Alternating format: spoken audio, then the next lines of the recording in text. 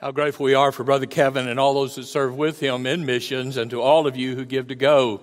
You are a church planting church. I don't know if you know that, but you are, and you touch little the ends of the earth. Kevin is in the air most of the time, flying to somewhere, back from somewhere, and many of you have accompanied him on many of those trips. We're very grateful for what's happening with the Armenian people and the door God's opening to that great people group.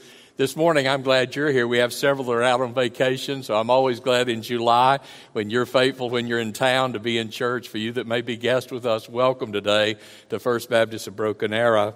My heart, like yours, has been touched this weekend by the tragedy in Branson. I think so many of us have been there once or twice, or maybe an annual event that we feel like that's our backyard. How tragic that 17 people went out for an afternoon of relaxation with their family, and 31 went out, 17 didn't come back. I don't know about you, but I could hear about 17 victims, and I'm sorry, but I don't really get deeply involved because I think, well, I don't know them. I did look up some of them, and it makes it a bit more personal. This morning, a church in Osceola, Arkansas, is sad because a young man, 53 years old, Steve Smith, and his son Lance, 15, both drowned when the boat went down. Family members said that the family had gone out for an outing, and 3 members were on the boat. There was a precious daughter, 14, who decided she wanted to go with Dad and her brother when they were going to ride the duck. Mom had gone into town to get some special bargains at one of the malls. She was not on board. Mother and daughter will be going home to their church where Steve was a deacon. They'll be in worship this morning, grieving the loss of their family. 9 members of one family, you heard, died. They were on vacation from Indianapolis. You might want to know that they were all members of Zion Tabernacle Apostolic Faith Church and highly active. An associate bishop said of them they just didn't miss. They were very active in the church and they loved their Lord. The duck driver was 73 years old. His name was Robert Bob Williams. He died Thursday at Table Rock Lake. He was an outstanding individual and one of the most humble people I've ever known, said a friend. He was known as Pastor Bob at the King's Cathedral in Providence, Rhode Island, a church where he started, and he'd served as the associate pastor and elder for more than a decade before he and his wife moved to Branson. That could have been you. Many of you vacation there with your families. That could have been you we were reading about this morning, but for the grace of God. We want to pray today for the people of Branson. It's a small community, and they're there to make people laugh and have fun. They don't anticipate a tragedy. Pray for those people, those churches today. Many of those people in Branson are Christian, and they're going to church today and say, Pastor, help me. I want to help those in the city, and I want to do what I can to help those who are grieving. Pray for these families, many from different parts of the United States, and I only read 3 different groups. There are many that were on that boat. Pray today for them. What this reminds me is there's a greater tragedy than a boat sinking. There's a tragedy of a culture that's sinking. And the end result of those who are not rescued by the blood of Jesus will not just perish from this life, but will perish forevermore. Some of those on the shore said we were so frustrated because we could not reach those who were going under. Some of those you could reach if you reach now.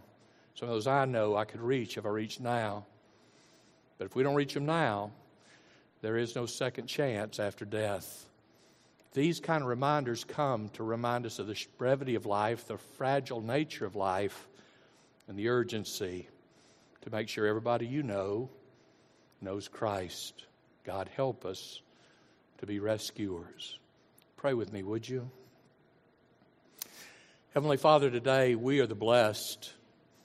We know that very well. We're able to be in church. We got a good night's rest. We're here today, and though some may be dealing with a family member's loss, nothing of the magnitude of those in Branson, where so many perished in one outing.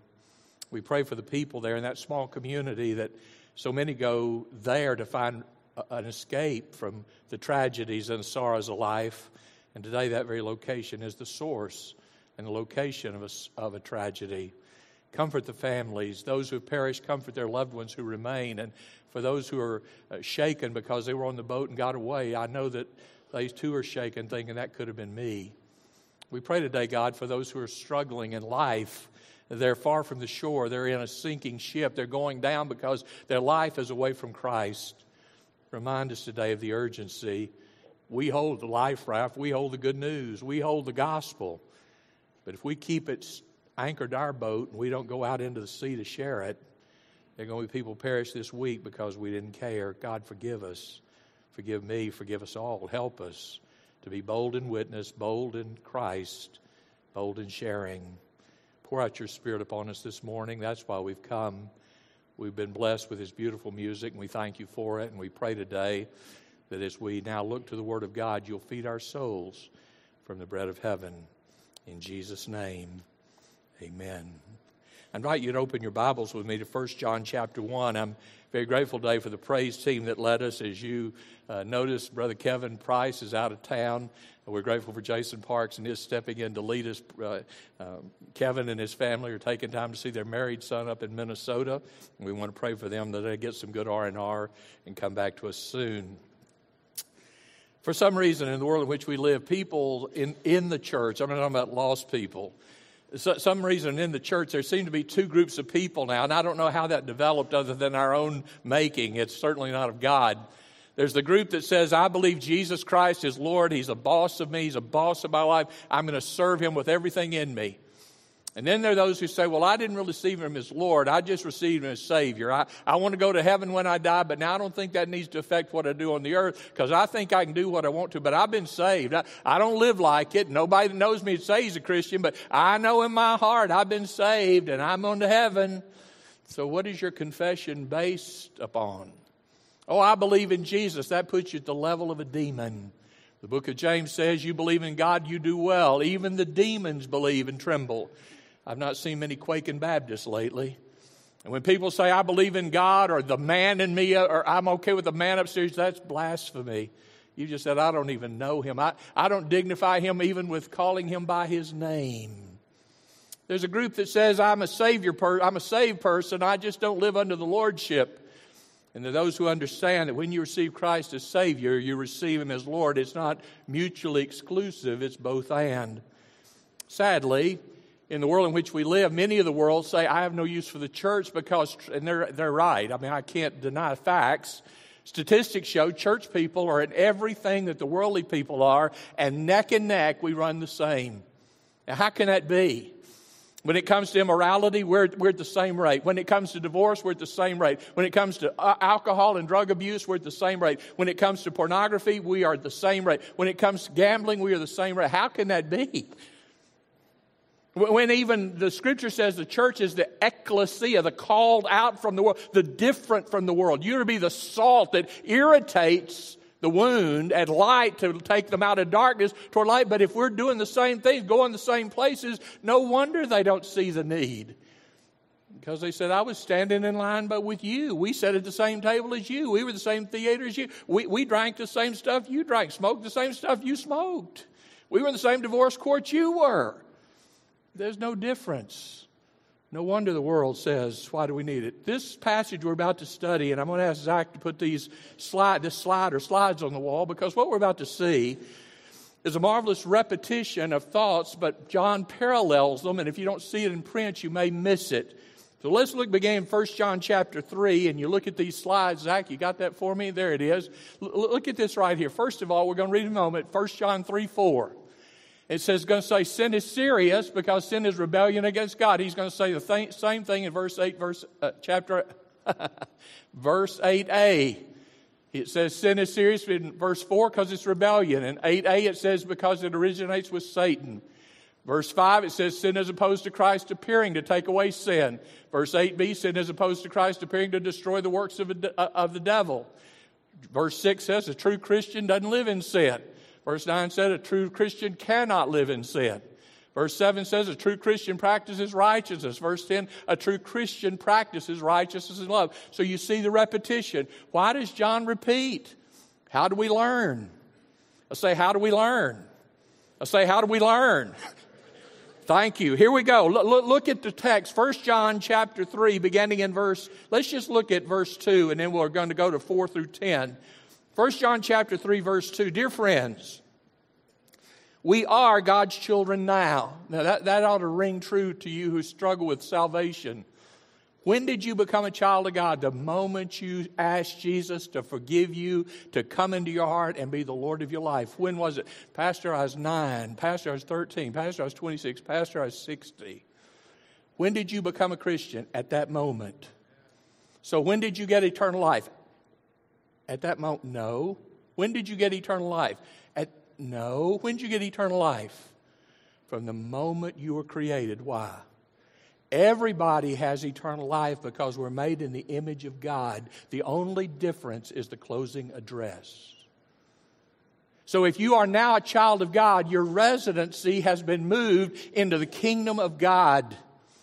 You had eternal life. Everybody you know is going to live forever. Some will live forever in a city of light called heaven. Some will live forever in a kingdom of darkness, forever separated. So here's what he says. Now you are, verse 2. Now we are the children of God, and what we will be has not yet been revealed. We know that when he appears, we'll be like him, because we're going to see him as he is. And now this is what starts verse 4 through 10. Verse 3 is the transition verse. Everyone who has this hope, what hope?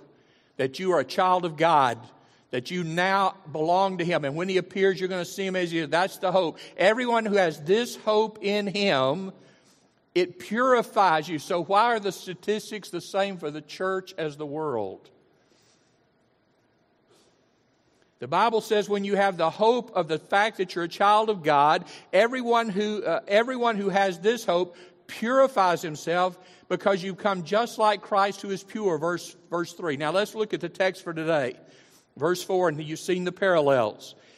Everyone who commits sin also breaks the law, because sin is the breaking of the law. You know that he was revealed so that he might take away sin. He might take away sins.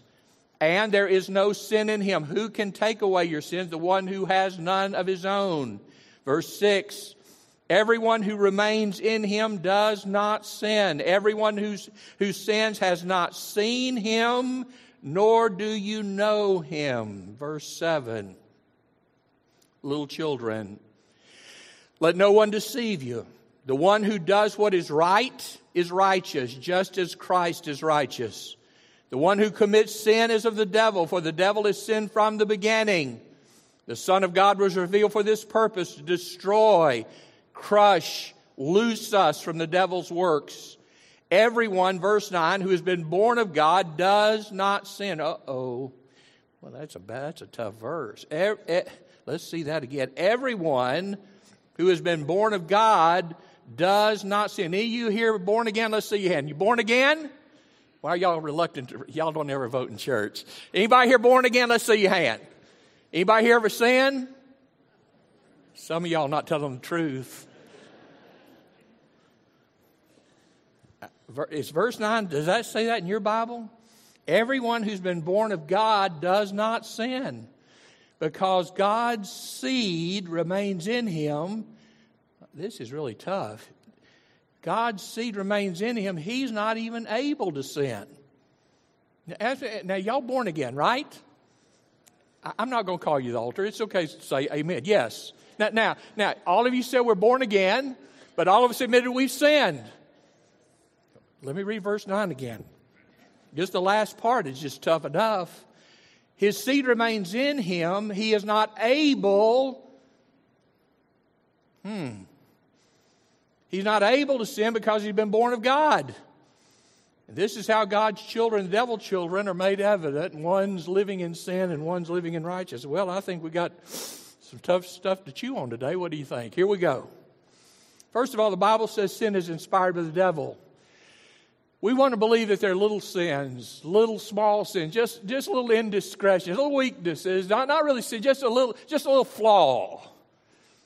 Everything that's not of righteousness is sin. James said the one who knows to do good and doesn't do it is sin.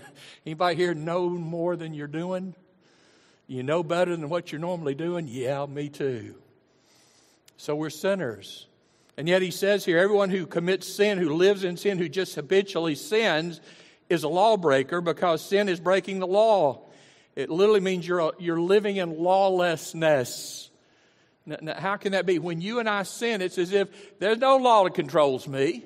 Nobody going to tell me what to do. I'm my own boss. That's lawlessness. It's called anarchy. Everyone does what's right in his own eyes, Book of Judges. Everyone does what's right in his own eyes. You can't tell me what to do. That's sin. When I willfully, deliberately sin, I'm saying, God, you have no hold on me. I'll do what I want to do. That's lawlessness and ultimately blasphemy because I've taken God's name in vain because I said I'm a Christian. So he says everyone who commits sin breaks the law. Sin is breaking the law. Everyone who commits sin is of the devil because the devil sinned from the beginning. Verse 8. So what does that mean?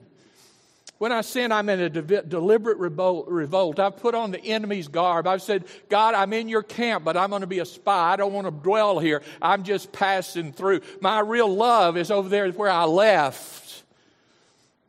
The Bible says when we're sinners, we're living against God. When we're continually living in sin, we've taken on the enemy's garb. Playing with sin shows a lack of understanding.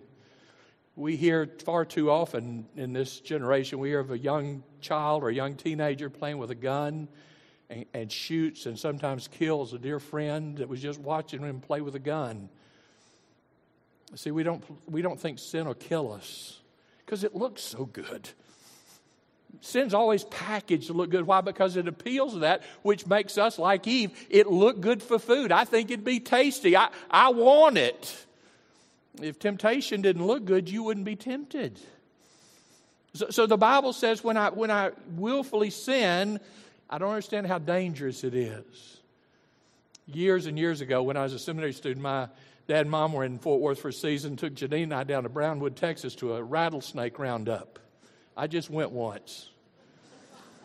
Those people are certifiably crazy. If you're from there, God bless you for getting out when you could. You ever been to a rattlesnake roundup? Are they not nuts? They had a guy getting there, and there were those, they're so loud rattling, you're standing there talking, and you can barely, they're just rattling, and there's a whole pit, a big container of them, and this guy got in there with them.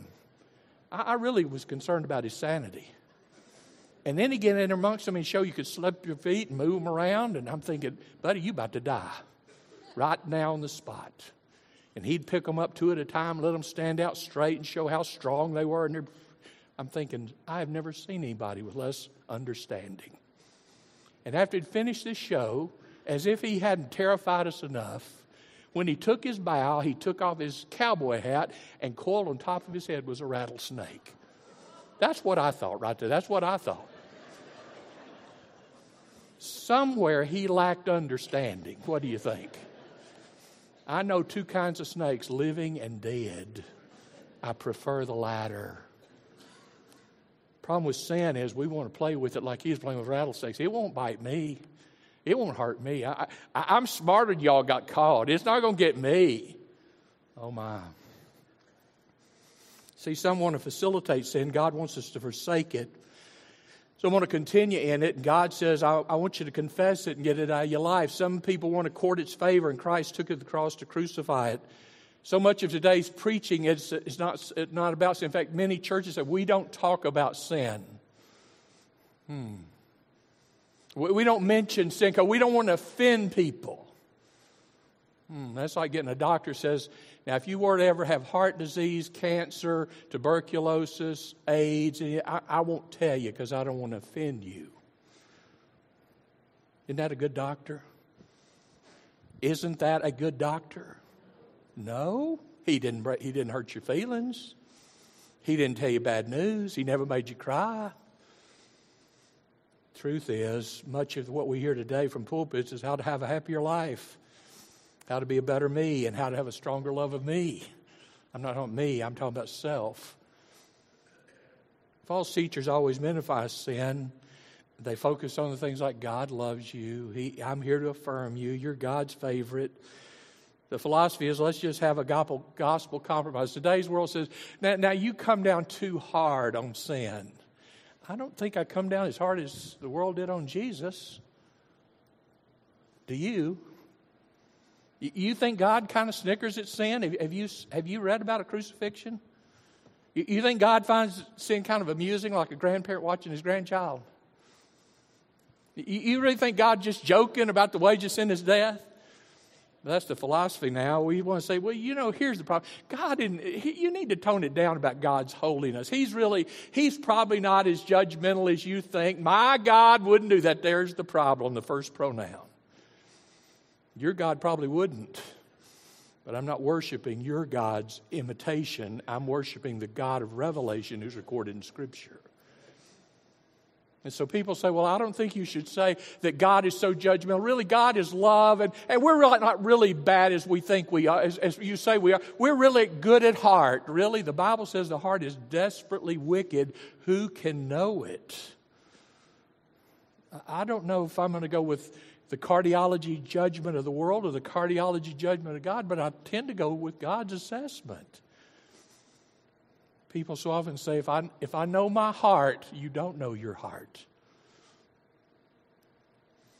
You don't know your heart. And that's why when we shudder when we think of those who have been arrested for some crime. We think, goodness, at that intersection in my life, I was this close. You?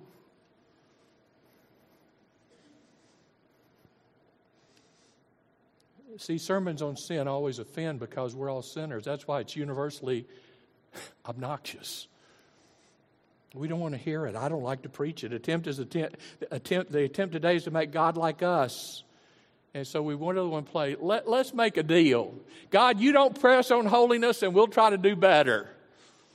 There are no deals.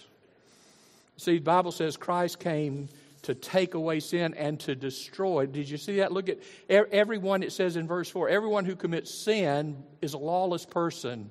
Because we know the law of God. It says sin is the breaking or living or the doing of lawlessness. Now verse 5. So why did Christ come? You know that he was revealed. He came to the world so he might take away sins, and so that and because of that, there's no sin in him. How can he take my sin? He didn't have any.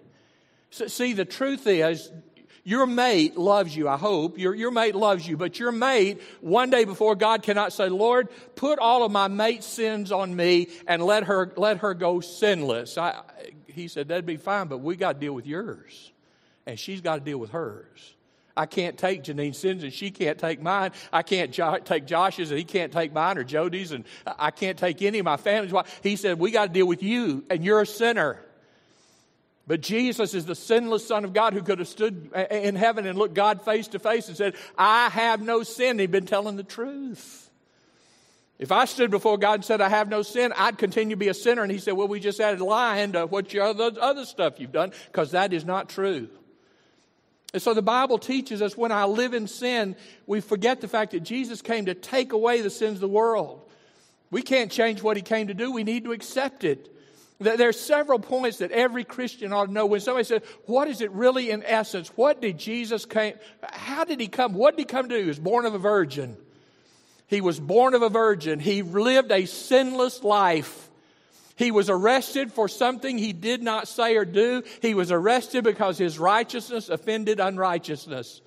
And the Bible says he was crucified. He took on himself all the sins of the world. He lived a sinless life, was tried and found guilty of righteousness, put on a cross, and even the man crucifying said, the centurion crucifying said, this indeed is a righteous man. He was buried in a borrowed tomb. He rose from the dead after 3 days. He ascended to heaven, and he's about to come back for those that are his. That's non-negotiable. That's who he is. But the truth is, we forget that he came to take away. He came to take away our sin. Most of us say, I don't want you to take it away. I really like it. In fact, I kind of feed it. I pay good money to get it. I don't want to let it go. I got a lot invested in this sin. And in fact, we're going on vacation soon, and we're going to go indulge in some of that sin.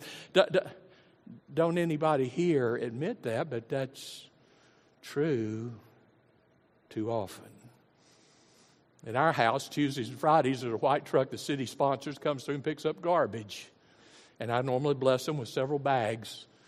Can you imagine me after the garbage man comes, at whatever time he comes in the morning? Let's say I'm staying home one morning and I'm doing some reading, so I hear the garbage truck, and just about the time they throw all that in there and move the house and move to the next house down, I'm running there, stop, oh, stop, please, I want that back. Please don't take those dirty plates. Please give me back those cups. I don't want those horrible dispensers of deodorant to be carried off. Let me have them back. You'd say your cheese slid off your cracker. Do you know anybody that's been forgiven that runs after their sin? Could I have a testimony? Do you know anybody said, I let Jesus take away my sin, but I've been chasing the garbage truck for years because I just don't want to let it go?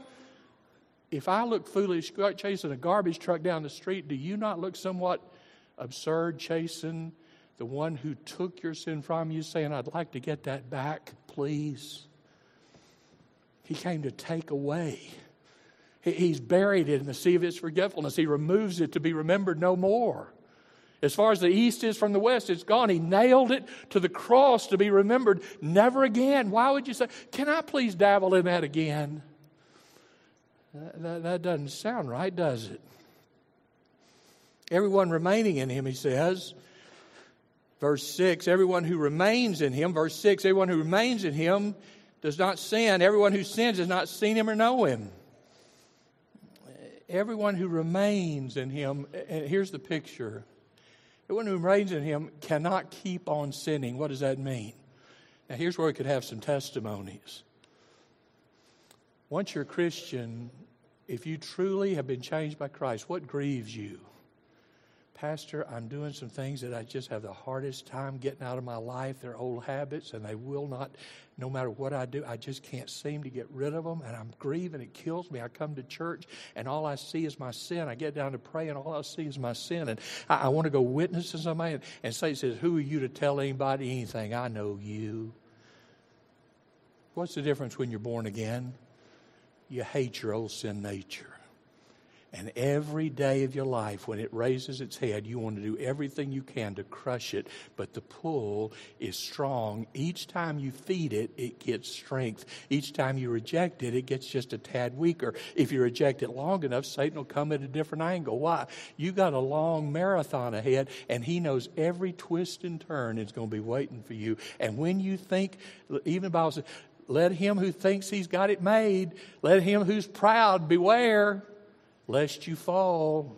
I'll tell you right now, I've conquered that sin. It's not going to get me. Oh, be careful, be careful. Bigger trees than you have fallen in the forest of eternity. The Bible says here, when we really remain in him, we want fellowship with him, not with Satan. We desire a relationship as a child of God, not with Satan. We want to be connected to Christ like the branch to the vine. We want to abide in him. It means the equivalent of being born of God. Once we're born again, the Holy Spirit convicts us. Isn't that miserable? Don't you hate it when you've done something, said something, thought something, been somewhere you shouldn't, and the Holy Spirit just begins to work on you?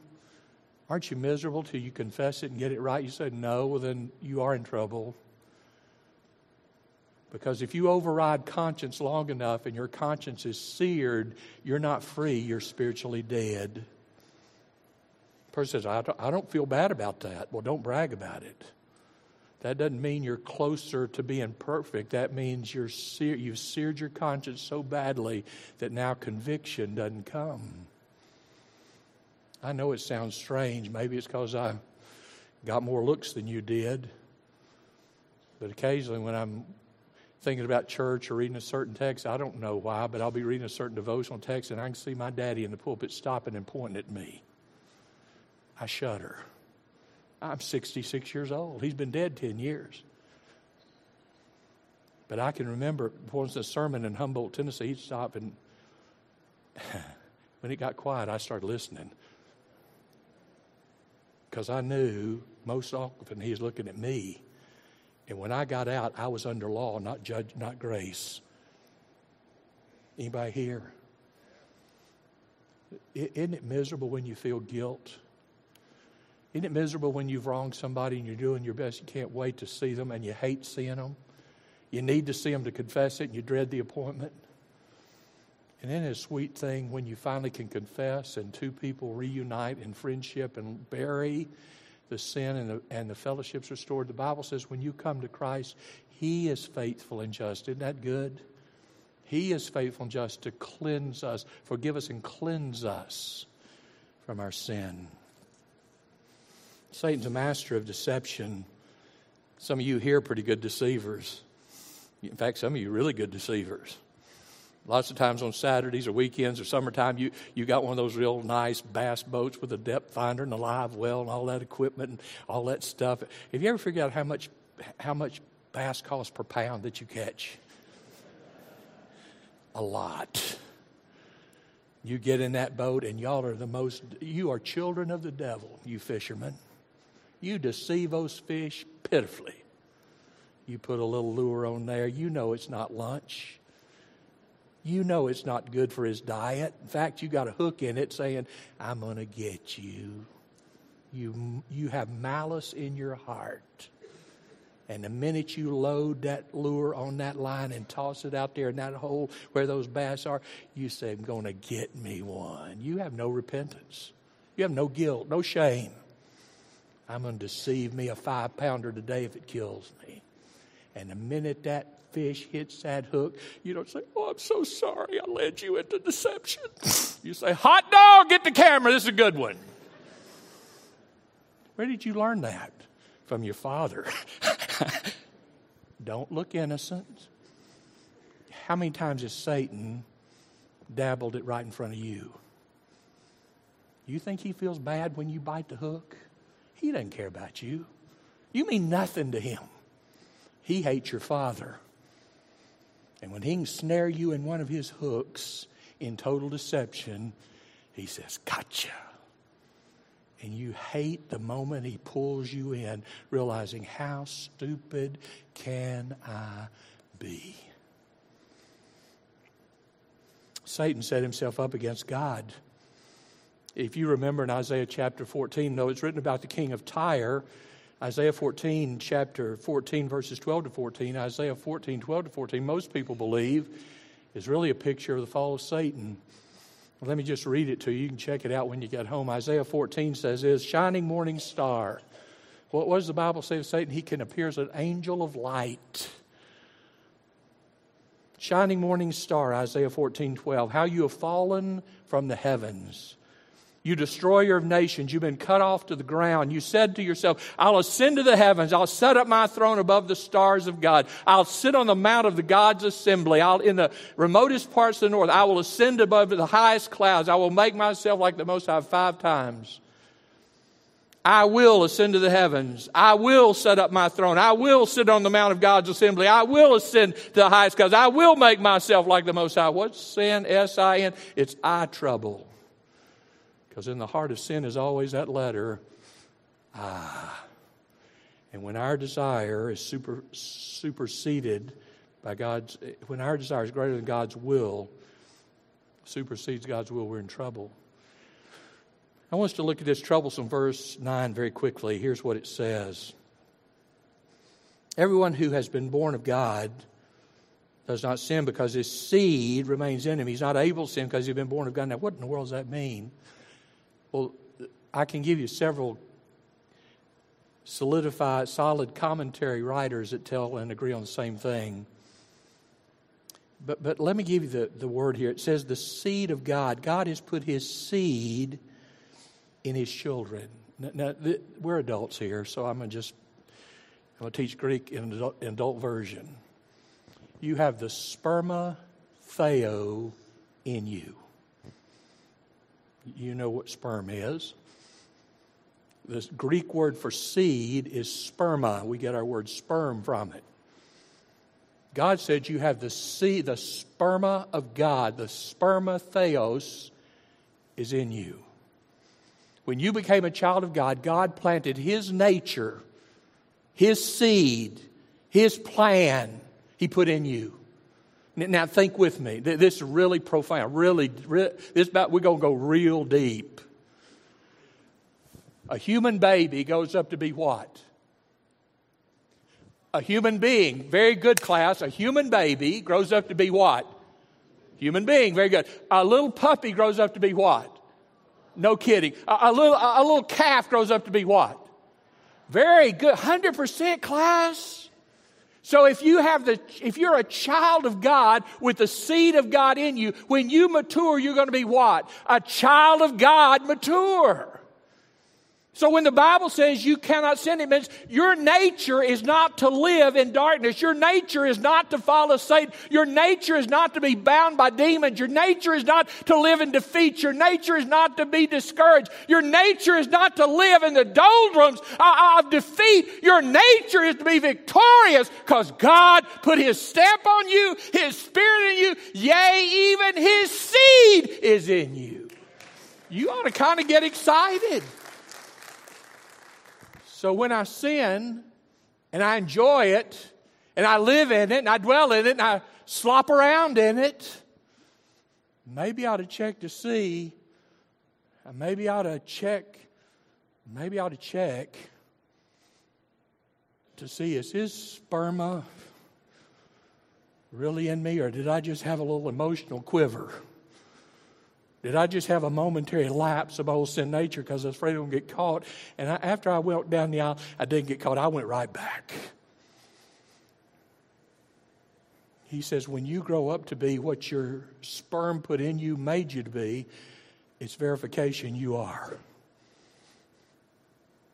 When a child is born to a family and they hold that little baby, they don't think, someday we're going to have a prize show horse here. You say, that's the dumbest thing I ever heard. No, the dumbest thing is when a person says, I'm a Christian. Now I live like Satan. And I dwell where Satan dwells. And I delight in doing Satan stuff. And I talk like my mouth is a furnace from hell. But I prayed. I'm in. The Bible says the seed of God is not in you.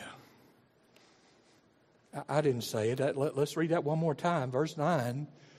Everyone who's been born of God doesn't sin because the spermatheos of God, the seed of God, remains. It's taken up. He's born of it.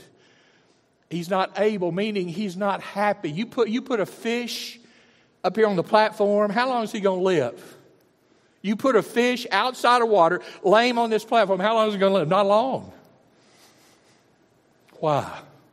He wasn't made to live in the air, on the land. His habitat is sea. When you can live and dwell and have a great time living for Satan, don't profess what you don't possess. When you say, I've sinned and I hate myself, Brother Nick, I don't know why I just keep doing it. Well, let's see if anybody ever had your dilemma. Turn with me in Romans just a minute. Now, I'm going to read from the Living Bible. I don't often read from it, but this one's too good not to. You need to see this because some of you say, well, then I just don't know why. I seem to keep tripping over the same thing because many of us were in sin so long we have what CR calls a hang-up or a habit that holds us and keeps us grounded and away from what God wants us to be soaring. Romans chapter 7, by the way, Paul the Apostle's the author. Pretty good Christian, Paul. 13 letters of the New Testament. Traveled all the known world. Pretty good Christian, Paul was. But then I'm going to be confused by his testimony because he's going to talk about two natures. And if you can't relate to this, then I can't help you. Romans chapter 7, verse 15. I'm reading from the Living Bible, so it may be a little different. But the text is the same. This is just a paraphrase. I don't understand myself at all. For I really want to do what's right. Romans 7:15 says, I want to do what's right, but I can't. I do what I don't want to, and it's what I hate. Now, this is Paul. Paul, who wrote this very letter. Verse 16, I know perfectly well that what I'm doing is wrong. My bad conscience proves I agree with these laws I'm breaking. But I can't help myself. That's Paul? I can't help myself because I'm no longer doing it. It's sin inside me that's stronger than I am that makes me do these evil things. I know I'm rotten through and through as far as my whole nature is concerned. No matter which way I turn, I can't make myself do right. I want to do right, but I can't. Verse 19, when I want to do good, I don't. When I try not to do wrong, I do it anyway. Now, if I'm doing what I don't want to do, it's plain where the problem is. Sin still has me in its evil grasp. This is Paul the Apostle writing to Rome. Verse 21. Seems to be a fact of life that when I want to do what's right, I inevitably do what is wrong. I love to do God's will so far as my new nature is concerned, but there's something deep within me, in my lower nature. So Paul said, I have two natures warring for victory within me. One is the righteousness of God. The other is a lower sinful nature. I'm doing everything I can to surrender to God, to let Him squelch it and kill it. He says in verse 23, something else deep within me, in my lower nature, that's at war with my mind. Anybody here want to give you testimony? The things I think turn the room blue. He says, this is at war with my mind and wins the fight and makes me a slave to the sin that's still within me. In my mind, I want to be God's servant. But instead, I find myself still enslaved to sin. So you see how it is. My new life tells me to do right. But that old nature, that sin nature that's still inside me, loves to sin. What a terrible predicament I'm in. Who will free me from my slavery to this deadly lower nature? And then it's as if he took the pen out of the writer's hand. You know, Paul had an amanuensis, a man who copied as he wrote. And so Paul took the pen and said, give me that. And he took a poster board and wrote in bold letters, thank God. It has been done through Jesus Christ our Lord. He has set me free. The Bible says He came to take away our sin nature and destroy the works of the devil. What is a righteous man? Well, we don't have time to look at all of it, but here's some marks just real quickly. The Bible says a righteous man is an humble man. Why? Because left to our nature, we're always in sin. A righteous man says, if I have anything good in me, thank Christ. What you see that's bad in me, pray for me. A righteous man's an humble man. Paul would write in Philippians 2, let each esteem the other person better than themselves. Why? Every one of you here are better in some aspect of life than I am. Many of you, most of you are better in every aspect because of your dedication. The Bible says, listen, we have no room to boast. Isaiah chapter 57, God said, I will dwell with him also that's of an humble spirit. Secondly, a righteous man is devoted to the holiness of God. The evidence present in a righteous man is that he's not only washed from sin, but he has an inward sanctity, a holiness. It is said a good Christian is God's temple. What does that mean? Here's the outward appearance. Have you ever seen pictures of the temple in Israel in the heyday? It was beautiful. White marble, gold. God says you're the temple, your body's the temple of the Holy Spirit. This is the external appearance. So with what I do with this, does it matter? Oh my. So if this is the external appearance of the temple, what's the Holy of Holies? Christ in you. Who indwells you? The Holy Spirit of the living God. So look what he says. Secondly, a righteous man not only devoted to holiness and not only humble, but thirdly, a righteous man is just in all that he does. He doesn't want to be deceptive. He doesn't seek to cut a deal knowing I've cheated you. He doesn't want to lie. He's sure not going to be unfaithful to his spouse. He wants to love his children. A righteous man serves God out of the principle of love. Now, you all know how I have a proclivity to being ugly. I'm really good at it. But I want to read the passage to show you the difference between a righteous man and an unrighteous man. Carnal man says in Malachi chapter 1 verse 13, what a weariness it is to serve the Lord. You ever have people say, I'm not going down that church. It wears me out every week. I don't want to be down there. What if they just said, I don't know him. I have no desire to be a part of his body. What a weariness. Malachi, you can look it up for yourself. Malachi 1:13. What a weariness, it says, it is to serve the Lord. But what's the difference between that man and a godly man? I delight, it says in Romans 7, I delight in the law of God that dwells in the inner man. A righteous man perseveres in his faith. It's not always easy, but you don't quit. You keep pressing on. Have you ever seen a dead fish swim upstream? Me either. Dead fish just go with the flow. We don't want to create a stir. We don't want to offend anybody. We're not going to do anything to trouble anybody. We just in it for the flow. Just kind of go with the flow. If it goes south, we just go south. But we're not going to stir the boat. We don't want to make a ripple. We're not going to make white water. We just go with the flow. Yeah, that's a dead fish. Anybody can float with the flow that heads out to destruction. We need some people maybe swim upstream. What do you think? To get back to a place of holiness and righteousness. Can I read one other verse to you, and then I got to quit because we got to get you to Sunday school. Look at John chapter 3 real quickly. You know this passage. When we get to verse 16, I'm not going that far. So if I have an old sin nature, what do I need? I need to be born differently. That which is born of the flesh is flesh, it says. That which is born of the Spirit is spirit. So I need a different birthday. Look at John chapter 3. There was a man. I don't think that's just in there to say he was a Pharisee and male gender. I think it says this took great courage because he's the ruler of the Pharisees, of the Sanhedrin. If he gets caught, he's not only in trouble with Sanhedrin, he may be thrown out, maybe stoned for supporting man they saw as blasphemous. This was a man's man. There was a man of the Pharisees named Nicodemus, a ruler of the Jews. This man came to him at night and said, Rabbi, we know you've come from God as a teacher. No one could perform these signs you do unless God were with him. John 3, verse 3. Jesus replied, I assure you, unless one is born again. So there's not a sinful Christian and a saved Christian. There's a lost man and one who's been born again.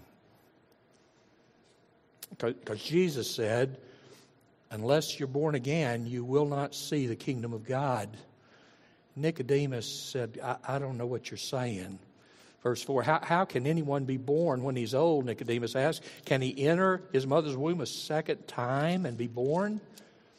Jesus said, I assure you, unless someone is born of water, what happens when a woman says, I'm about to give birth? Her water breaks. Now, some say that's baptism. No, he's going to talk about a natural birth and a spiritual birth.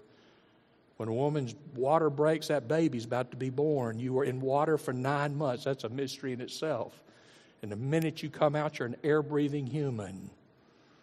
It says, unless you're born of the water, unless you had a physical birth and then that second birth, born of the Spirit, you cannot enter the kingdom. Verse 6, whatever's born of the flesh is flesh. Whatever is born of the Spirit is spirit. Do not be amazed. I told you, you must be born again. For the wind blows where it pleases. You hear its sound, but you don't know where it comes from or where it's going. So it is with everyone born of the Spirit. And even Nicodemus said, how can these things be? Do you know 2,000 years later, people are still saying, I just don't understand that. You've heard the gospel how many times? The Bible says if you're born once, you're going to die twice. If you're born of the flesh, you're going to die of the flesh. You're going to die eternally separated from God. That's called the second death. You're born once, you're going to die twice. But if you're born twice, born as a man or a woman, and then born as a child of God, you're going to die one time. For when that moment comes and God calls you, you don't leave the land of the living to go to the land of the dead. You're leaving the land of those perishing in sin to go to be with God in eternal life. Which nature? I got to quit. Here, one picture. Oh, goodness, I got to quit. Here we go. One picture. What's the difference between a sheep and a pig besides shape? You ever seen a sheep out in the pasture? If they get near a mud puddle, they may step in the edge of it by accident, but they'll back out because they don't like mud. A sheep may step in a muddy place they don't see, but they're going to back out because they don't want mud on them. But you ever seen a pig? I don't care if it's prize winning at the fair. You take that blue ribbon off that pig and you throw that pig in a place with a mud hole, what's that pig going to do? And get right down there in it, aren't they? And love every minute and wallow up to its snout and roll over again and roll over again. Why? Because the nature of pig, I love dirt. Nature of a sheep is, I can't stand it. what nature are you? You really bored being here, can't wait to get out so you can get back to what you really want to be? Or are you rather today saying, dear God, I hate the dirt that's on me because of the heart that's in me. I confess to you, I want to be more like you. Please, clean me up, take me in, lead me home. Your preachers preach through the invitation. I didn't realize that. I got wrapped up. So here's what I'm going to do. In a minute, we're going to just stand and pray. When we stand to pray, we're not going to have a song, so anybody here to lead us in singing, don't have instruments, because I got to get you to Sunday school. But here's what we're going to do. I'm going to ask the pastors to make their way here when we stand to pray. Some of you came today and said, I need to make a commitment to Christ. Some of you through the sermon have realized I need to make a commitment to Christ. Now listen, we may be running a little late, but I'd rather be late and you get in the kingdom, get things right with God, than to leave on time and you leave lost. We're going to take time to do what we need to do. The most important moment in a church is what's about to happen. And that's give people an opportunity to get right with God. Some of you here say, Brother Nick, I'm not a Christian. That's why I keep going back to sin. I'm not a Christian. Then I'm going to ask you, without singing a song, when I say, let's pray, while I'm praying, don't head that way, head this way. Some of you say, I came today to join the church. You come. Some say, I just need to repent. I need to ask Christ to help me. Then you come. The best of my knowledge, I've preached what God gave me. But now the question is, what are you going to do with that lower sinful nature? Kill it? Feed it? Confess it? Let Christ crucify it? And what are you going to do with that righteousness? I pray, let Christ nurture it, so that one day you'll grow to be a mighty man and woman of God, so that he can say, that one's mine, and well done. Stand with me. We're going to pray. You need to come. You come. We're not singing. If you're coming, come right now. Pastors, if you're in the room, make your way to the front. Father, thank you today for this text. It is filled with truth, and sometimes the truth is painful, and that's true today because all of us are sinners, including the one speaking. None of us are perfect. None of us are without sin. And when we read, person born of God cannot sin, we want to say, well, then I'm not sure I'm born of God because I sure said something that wasn't very nice, and I think things are not very good. I've been known to do things that I'm not real proud of. But what you mean is, if you really are a child of God, we don't delight in living in the mud like a pig. We may step in a puddle, but we're going to get out of it because we don't like it in there. God, I pray today we'll be able to see sin for what it is, ugly and killing. And we'll see Christ for what you are, loving, merciful, sacrificial, and willing to pay sin's penalty for us. And I pray today not one person on the sound of my voice would leave this room without Jesus. Now, while we're standing here in a moment of silence, you say, Brother Nick, I need to make a commitment to Christ. You come real quickly. We're not going to sing. I'm not going to make long appeals. I'm going to give you the opportunity to be obedient. Pastor, I need to make a commitment to Christ. I need to join the church. I want to come for repentance. Very quickly, if you're coming this way, come now.